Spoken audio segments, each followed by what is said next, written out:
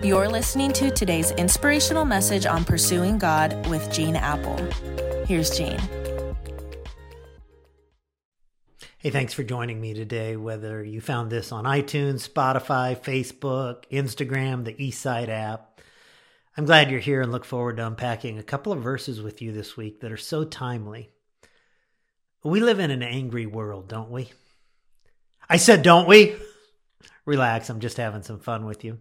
You know, Aristotle said over 2,000 years ago, anyone can become angry. That's easy.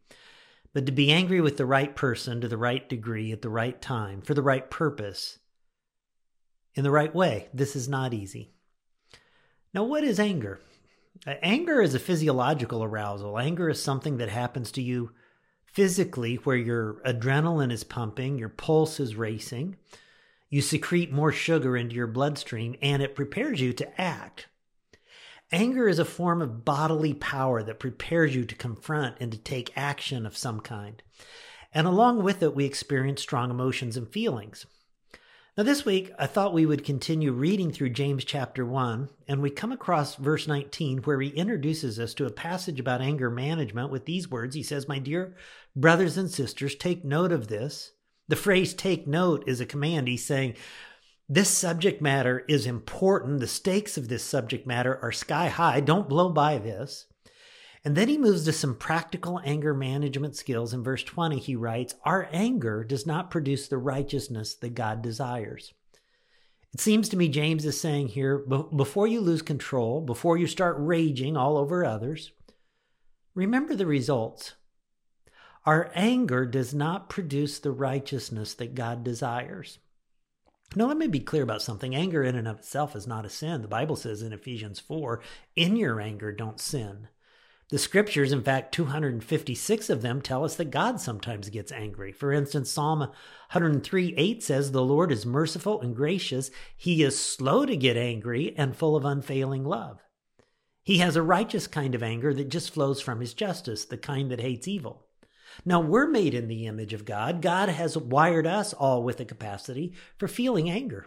Jesus got angry one time when he saw religious leaders scamming poor people at the temple by making them pay exorbitant prices for their temple sacrifices, and the nostrils of Jesus began to flare in the face of injustice, and he starts turning over tables and driving out animals and scattering money. So sometimes anger is a positive thing that energizes us to do the right thing. If you don't feel angry over rape and child abuse and child pornography and the scamming of older people and terrorism, then your heart has grown immensely apathetic. But James warns us that anger, not focused in the right way, with the right motives, with the right controls, does not produce the righteousness that God desires. And there are so many negative consequences of that. Proverbs 29:22 warns, "An angry person stirs up dissension, and a hot-tempered person commits many sins." An angry person drives a wedge between people. A hot-tempered person gets so upset, he or she often sins. Will Rogers once said, "People who fly into rage seldom make a good landing." Proverbs 11:29 in the Living Bible says, "The fool who provokes his family to anger and resentment will finally have nothing worthwhile left." I mean, think about it. How many families have been destroyed by mismanaged anger?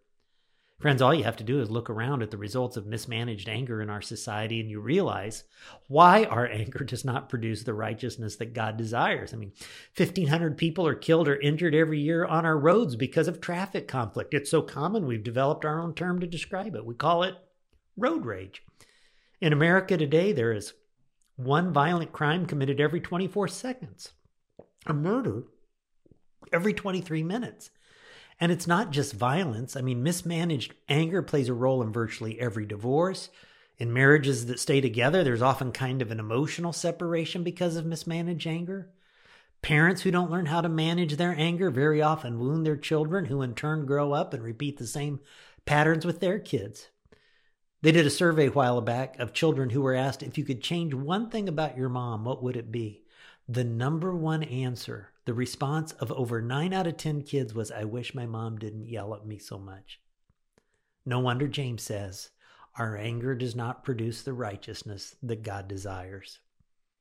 So what do? What steps can we take before we throw a tantrum, flip a finger, raise a fist, slam a frying pan? James 1:19 says everyone should be quick to listen, slow to speak, slow to become angry. God, I pray that this week you'll help open our eyes and, more important, do a deep work in our heart, because we find ourselves in this divisive world that we're in, angry about stuff all the time. And we know that does not produce the righteousness that you want produced in our lives. So speak through us, God, through these times. I pray for each person listening, watching today. I pray for their week ahead, that they'll sense your presence and closeness in Jesus' name. Amen.